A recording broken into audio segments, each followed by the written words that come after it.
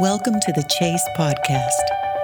Dr. Ron Charles is a renowned archaeologist, author, historian, speaker, missionary, and is known as the Christian Indiana Jones.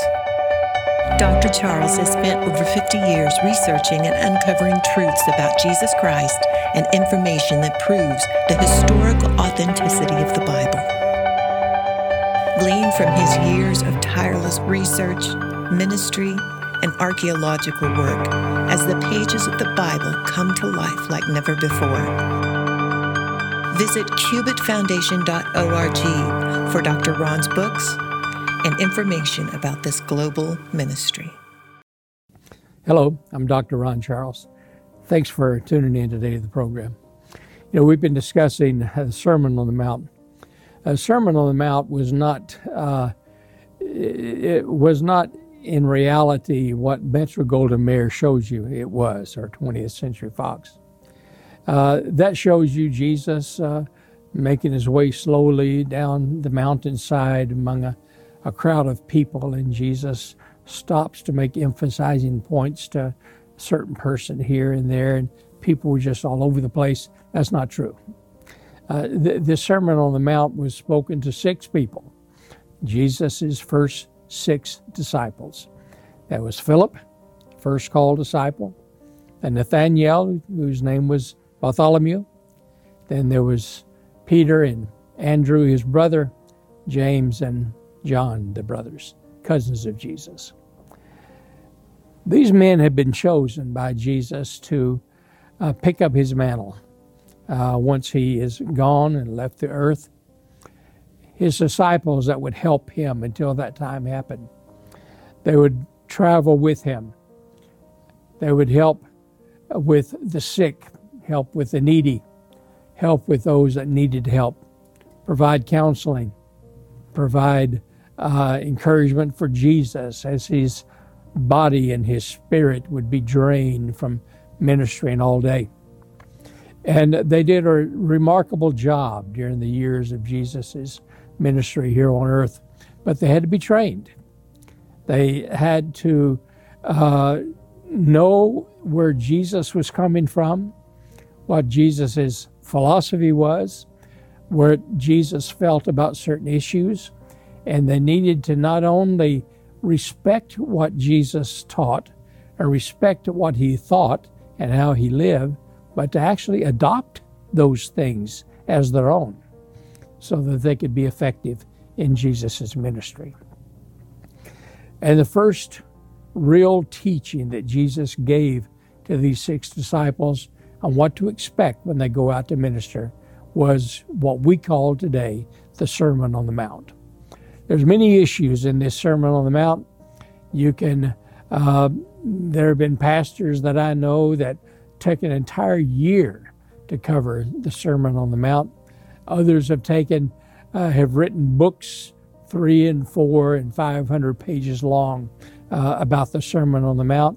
And I don't know if you can ever get to the end of it and cover everything totally. But we've been discussing this. We want to continue to discuss in chapter number 6 of Matthew, which is one of the major meat portions of the Sermon on the Mount. And I'm going to read number 19, chapter number 6, verse 19. Lay not up for yourself treasures upon earth, where moth and rust doth corrupt, and where thieves break through and steal.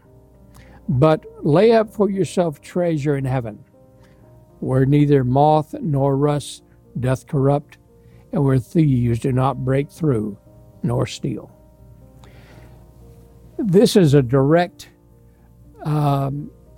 opposite of what these disciples had been taught.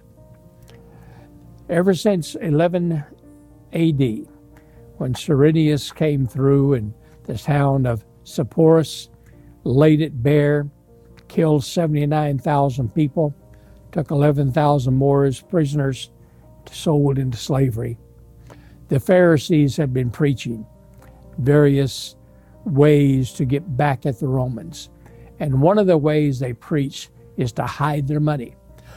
Because the Romans, they left it up to you to voluntarily give your taxes. You support, you provide your yearly income, your estimate of your yearly income, and then you would be charged an income tax. And you also would charge a production tax. You would charge a family tax and various other taxes. But that was based on what the Romans knew that you had or what you knew you made. The Pharisees says that you are God's chosen people. You do not give to the Romans, who are demonic, who are of the devil, who are demons themselves, money that is God's money, God's chosen money. So hide it. And the Romans, if you didn't come up to the standard to which they felt like that you needed, that you should, or even from the year previous, they would go into your house and take it. And they would take what is needed. They would search for money. If money wasn't there, they'd take what they could take to satisfy the tax liability. But the Pharisees taught these people, hide it. Hide your money. Hide it in a hole. Hide it in a cave. Hide it in your ceiling. Hide it someplace so that the Romans can't get it. And keep it away from them, because this is not their money. This is yours. And so when you lay up for yourself treasures in your own house, in your own facility, then God will protect it, and God will not allow anything to happen to it. Well, that was not the case.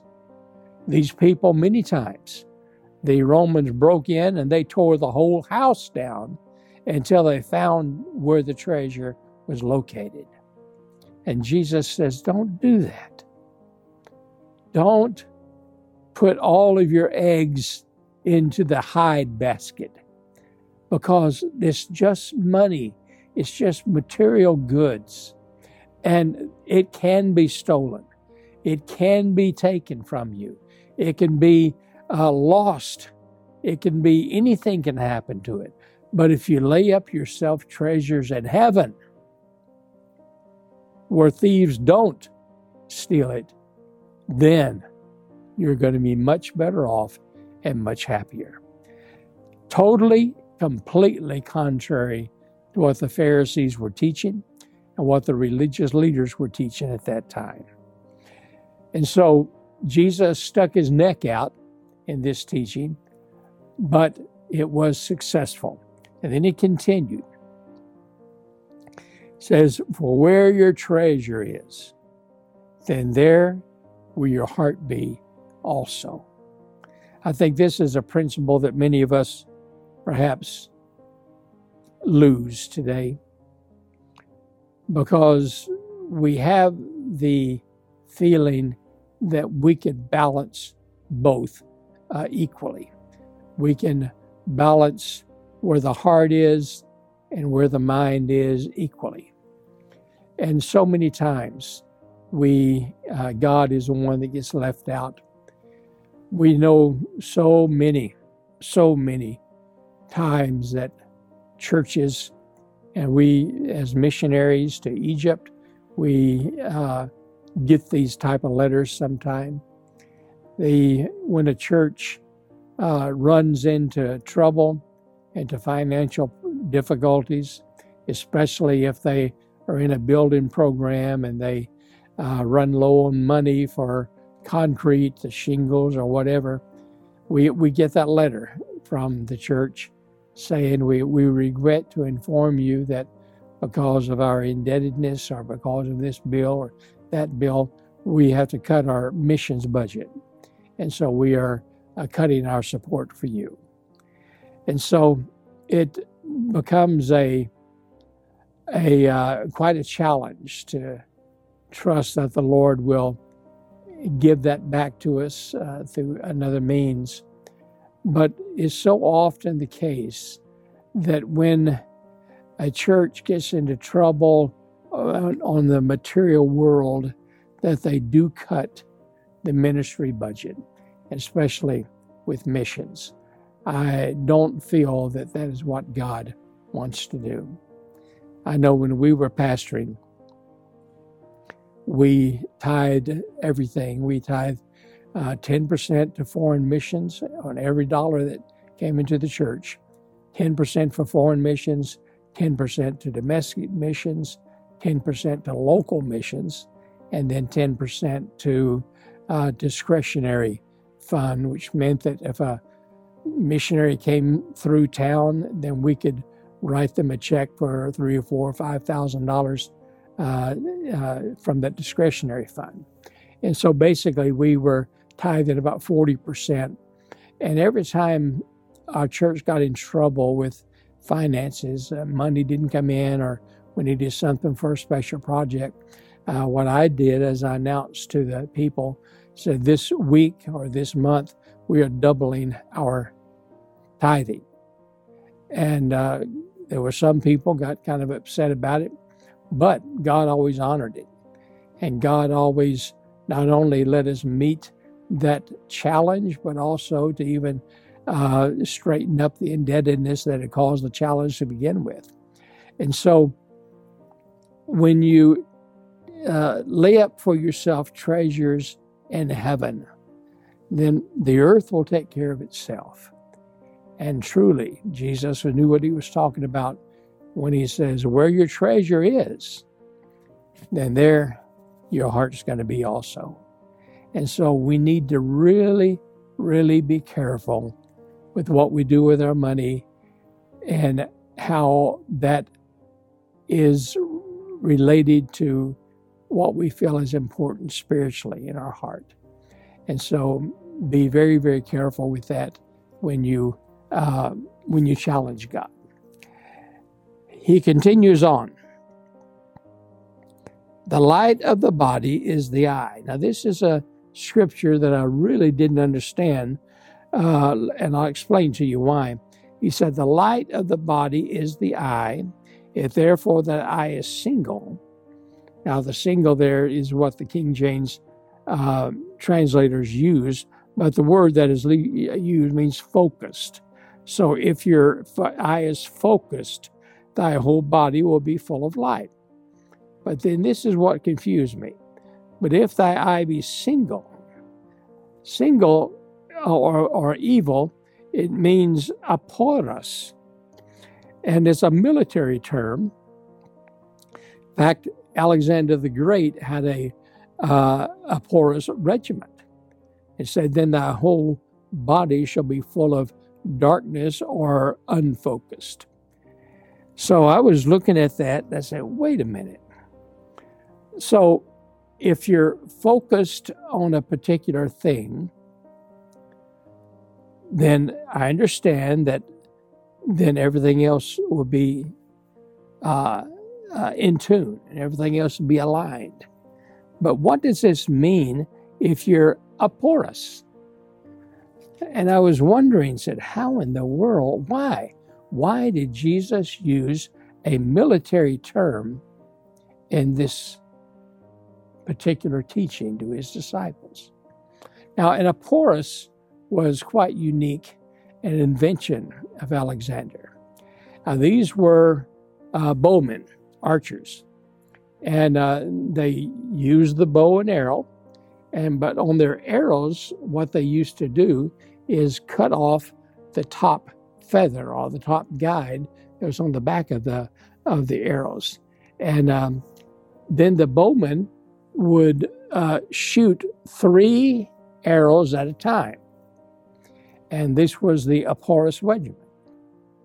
Now, because you take off that top feather or the top guide and shoot 3 at a time, then just because you're aiming at a particular individual or a particular area doesn't necessarily mean that those arrows are going to go to the place where you're aiming. Because when you let go of those 3 arrows at once with no guide, then those arrows will shoot just as forcibly as they always have, but there's no guidance. It goes this way, this way, this way. So even though you may be aiming at a soldier right in front of you, when you release it, it may kill someone 4 or 5 down, or kill another one 12 over. You have no idea where they're going to go. So you're not focused. And so what Jesus is telling these disciples, that if you are not focused on what you're doing, if you're not focused on what you're trying to accomplish, then you are a porous. You'll let go of your arrows, of your compliments, of your counsel, of your recommendations, and you may intend it for the person that you're addressing it to, but if you're not focused and you're slipshotty and you're don't have the right perspective, you may be hurting someone else on the other side of the room, or hurting someone else that is not even intended to be hurt, but you hurt them just the same. And the enemy was so afraid of the Eporus that when this regiment came into the Friday fray, the enemy would normally leave and just leave that spot in front of them totally blank and undefended, because they were so afraid of it, because you couldn't tell. With a regular archer, he'd pull the arrow, and if you're in front of it, you're dead, or at least wounded. But with the Porus, you pull the bow, and pew, they just go, and have no idea who is going to get hit, who is going to get hurt, and perhaps even those that you were not intending to get hurt or to get hit are the ones that are done. And so what Jesus is saying to his disciples is this. He said, it's not enough to enter into the fight. You must enter into the fight, but you also must enter into the fight knowing what you're doing, focused on your target, focused on what you intend to do, focused on what you want to do, focused on your enemy, focused on those that you're helping. Because if you're not, then you're just like an Eporus. You shoot your advice, you shoot your recommendations, and it may hit someone and help them, but most likely it's going to hit someone that's not intended to get hit, that you didn't want to get hit, and it's going to hurt them, and perhaps even mortally wound them. So don't do it. Be focused on what you do, and if you are, then you will be successful. Then he says, no man can serve 2 masters. Either he shall hate the one, love the other, or else he will hold to the one and despise the other. He cannot serve God and mammon. Now, the hold to is what is used as what is called a weight. And this same weight was used in Isaiah 40:31, where it talks about they that wait upon the Lord shall renew their strength. And so what Jesus is telling these disciples is that you can't have 2 masters. Now, for many, many years, people said that God and mammon means God and money. And that may be true. But mammon doesn't mean money. Mammon means substitute God. So you have a God and a substitute God. Now, that substitute God could be money. It could be prestige. It could be a boyfriend or girlfriend. It could be political office. It could be anything that takes the place of God's honor, or the place of respect as far as you're concerned. Excuse me. And so back in Isaiah, when he says, they that wait upon the Lord shall renew their strength, he was referring to the Assyrian regiment of eagles that was at that time attacking Jerusalem. 186,000 Assyrian soldiers were surrounding Jerusalem, and they had 1,000 war eagles. These war eagles had a wingspan of about 8 to 10 feet, and they were just monster eagles that they bred for war. And the Assyrian soldiers used to hold these eagles with a leather strap. And this leather strap was woven like a lady braids her hair. And they call this woven thing a weight. And this weight means that it was woven together. And this weight was held by the soldier, and they would then allow the eagle to begin to take flight, and they would hold on to this eagle, and the soldier would be lifted up off the ground, and they would just hit the ground about every 20 or 30 feet, and they could actually run completely around the walls of Jerusalem, only hitting the ground maybe a dozen times, and they could do it endlessly because they never got tired. They could run and not be weary. They shall walk and not faint, because that eagle was taking all the energy, and so. But then at a certain time, when the commander said to, they would release that weight, and that eagle would go right straight up in the air, and he would get up to his maximum height, and filling his lungs with all that oxygen as he went up, and then he would turn and dive at about 60 miles an hour and go back behind the walls of Jerusalem and hit people over there behind the walls and knock their head completely off. There are over 2,000 beheadings by eagles during the time of the siege of Jerusalem in the reign of Hezekiah. And so what the example that Isaiah used is that they that wait upon the Lord, he was using this actual event, this actual offensive weapon of the Assyrians to show these people of Israel how they should rely upon God and be weighted together with God as his focal point. So Jesus is saying the same thing. He says, your weight can't be God and mammon because it don't work. It has to be God and God. And if you're tied together with God, if your strength is around in his strength, then that is what's going to be effective. You can't serve God and a substitute God. You can't be weighted together with God and someone that is not God. You have to be weighted together with him and him alone. And if it is with him and him alone, then you will be successful.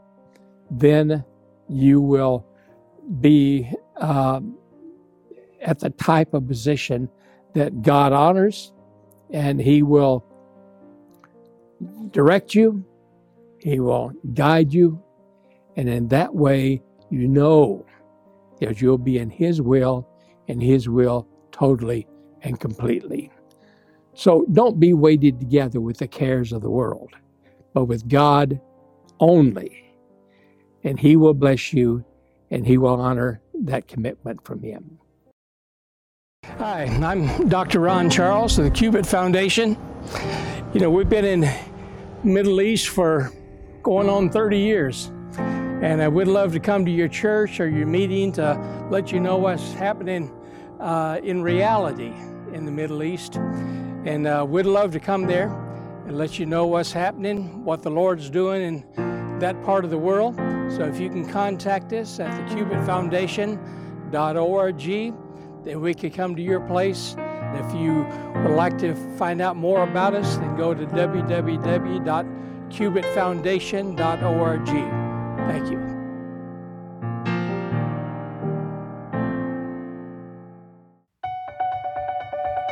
The Chase with Dr. Ron Charles is sponsored by supporters of the Cubit Foundation. Visit cubitfoundation.org for Dr. Ron's books and discover how you can support this global ministry.